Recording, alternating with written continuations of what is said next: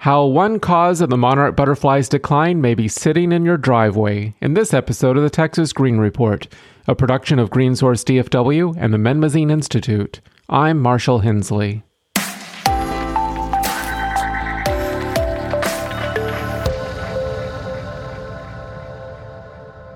The monarch butterfly is one of North America's most treasured species.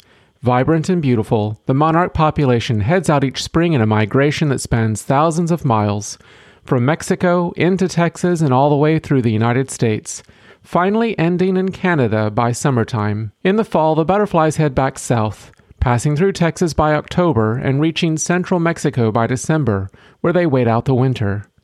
The monarch is the only insect in the world that's known to embark on such a massive migration. Such a lengthy trip, though, exposes the monarch to multiple threats that have decimated its population over the last several decades. Habitat loss, insecticides, and increasingly frequent extreme weather events are the main culprits for the monarch's race toward extinction. But researchers in Texas have pinpointed another hazard worth looking into: your car. That's according to Dr. Robert Coulson, professor of entomology at Texas A&M University. It turns out that the millions of cars and trucks incessantly coursing through the state's highways wipe out a substantial percentage of the monarch population as it makes its way through Texas. We have a good estimate in the fall migration, and it's millions of butterflies, and it amounts to about 4% of the population that actually successfully returns to the overwintering sites in central Mexico. So it's a huge number of insects.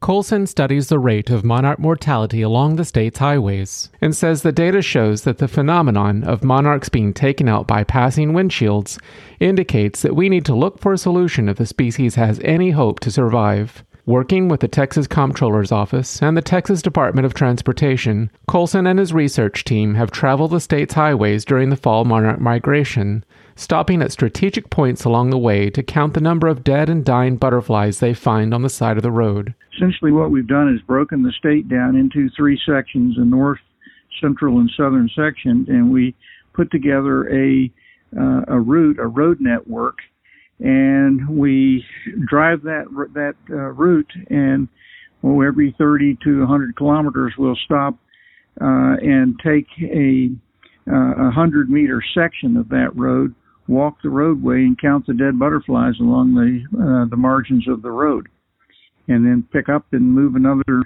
40 to 100 kilometers down the road and do it again. And in doing that, what we found out is that a lot of the mortality is clustered in what we've referred to as hot spots. And basically they are areas of concentration where the mortality is very high. And in those hot spots, we're not sure why they occur or where they occur or the factors that are responsible for their occurrence. Where we start to see them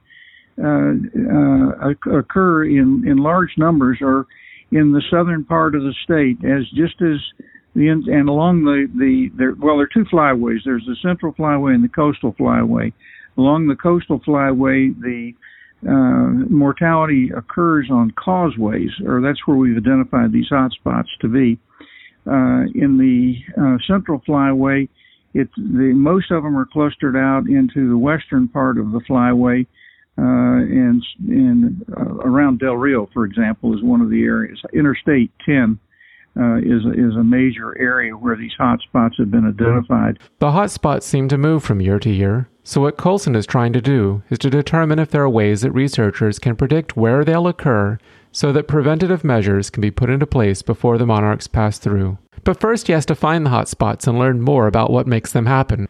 To do this, he's calling on Texans to report where they encounter hotspots in their travels. What Texas citizens could do is if they would email me their experience with where they encountered butterflies while they were driving. If you ever pass through such a hotspot, you can report the location to Dr. Coulson by emailing him at r-coulson@tamu.edu. It's interesting that if you've ever been in one of those experiences where you're driving through a cloud of butterflies and you're killing them with your car, it's an indelible experience, and one that people have been really forthcoming in terms of sharing that experience with us. And so what we'll do is go out and identify where those hot spots are, and then we're looking for explanations for why they occur where they do. Are there topographic variables, for example, that funnel the insects into a specific location, and what are the variables that are associated with those hot spots, and how recurrent are they? Those are the sorts of things that we're interested in trying to find out in our new study. Colson says that once the hot spots are better understood, the work of coming up with measures that will reduce monarch mortality along Texas's highways belongs to the Texas Department of Transportation. Their task, however, has very little precedent. So what they come up with will contribute to what we can turn to for wildlife protection strategies from now on. Our role here with TxDOT and with our TxDOT project is to investigate the different kinds of strategies that have been used to mitigate roadkill for all taxa. And most of that literature centers around mammals and birds and reptiles to some degree, but it really doesn't include a lot of information about specifically oriented to insects.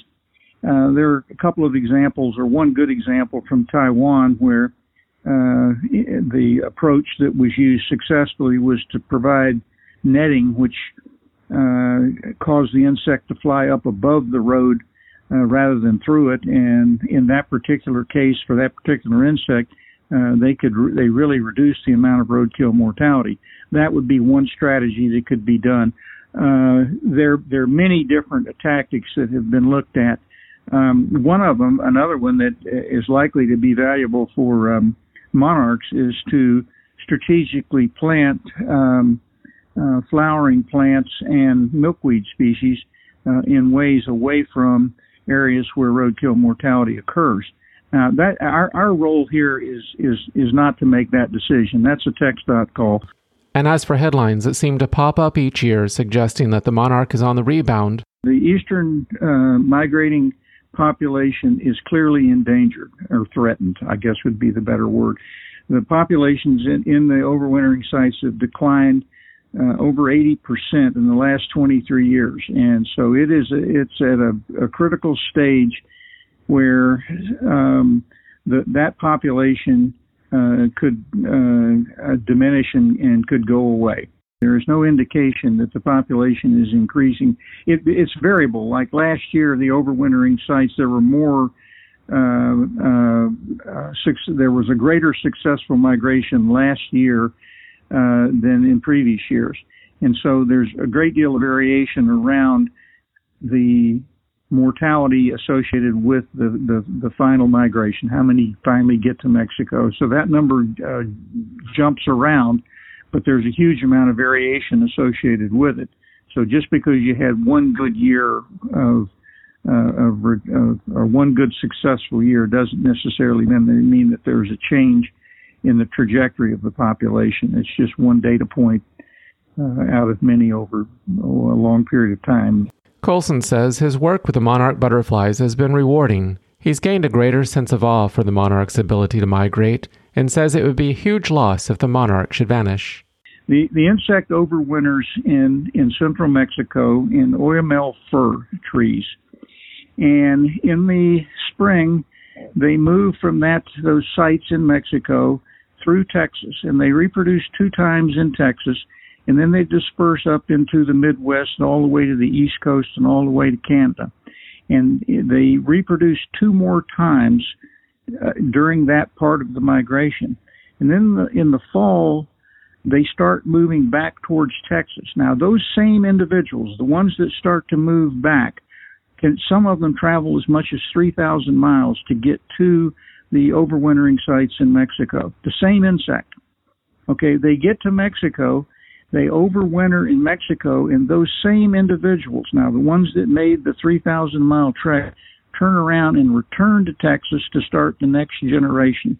That is unique amongst all migration strategies that all organisms in the rest of the world have. It is totally, completely unique. and phenomenal. And so that's my take on it. I mean, it's so absolutely complicated. It seems unlikely that would be a migration pathway like that, or a migration phenomenon like that could evolve, but it did. I'm an entomologist by trade, and I've had an opportunity to work on many different kinds of insects. Most of them are pest insects that either kill your trees or take your food or deliver a disease to you. And a lot of entomology centers around those kinds of organisms. Monarch butterflies represent the first organism that I've ever worked on that everybody likes. You know, it's as I said, it's a spiritual sort of thing to many people.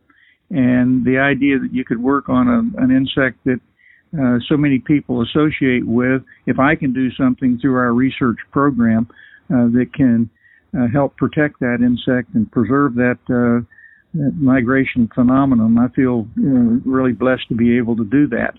For the Texas Green Report, I'm Marshall Hensley. You can learn more about what Texans are doing to protect the monarch butterfly at greensourcedfw.org.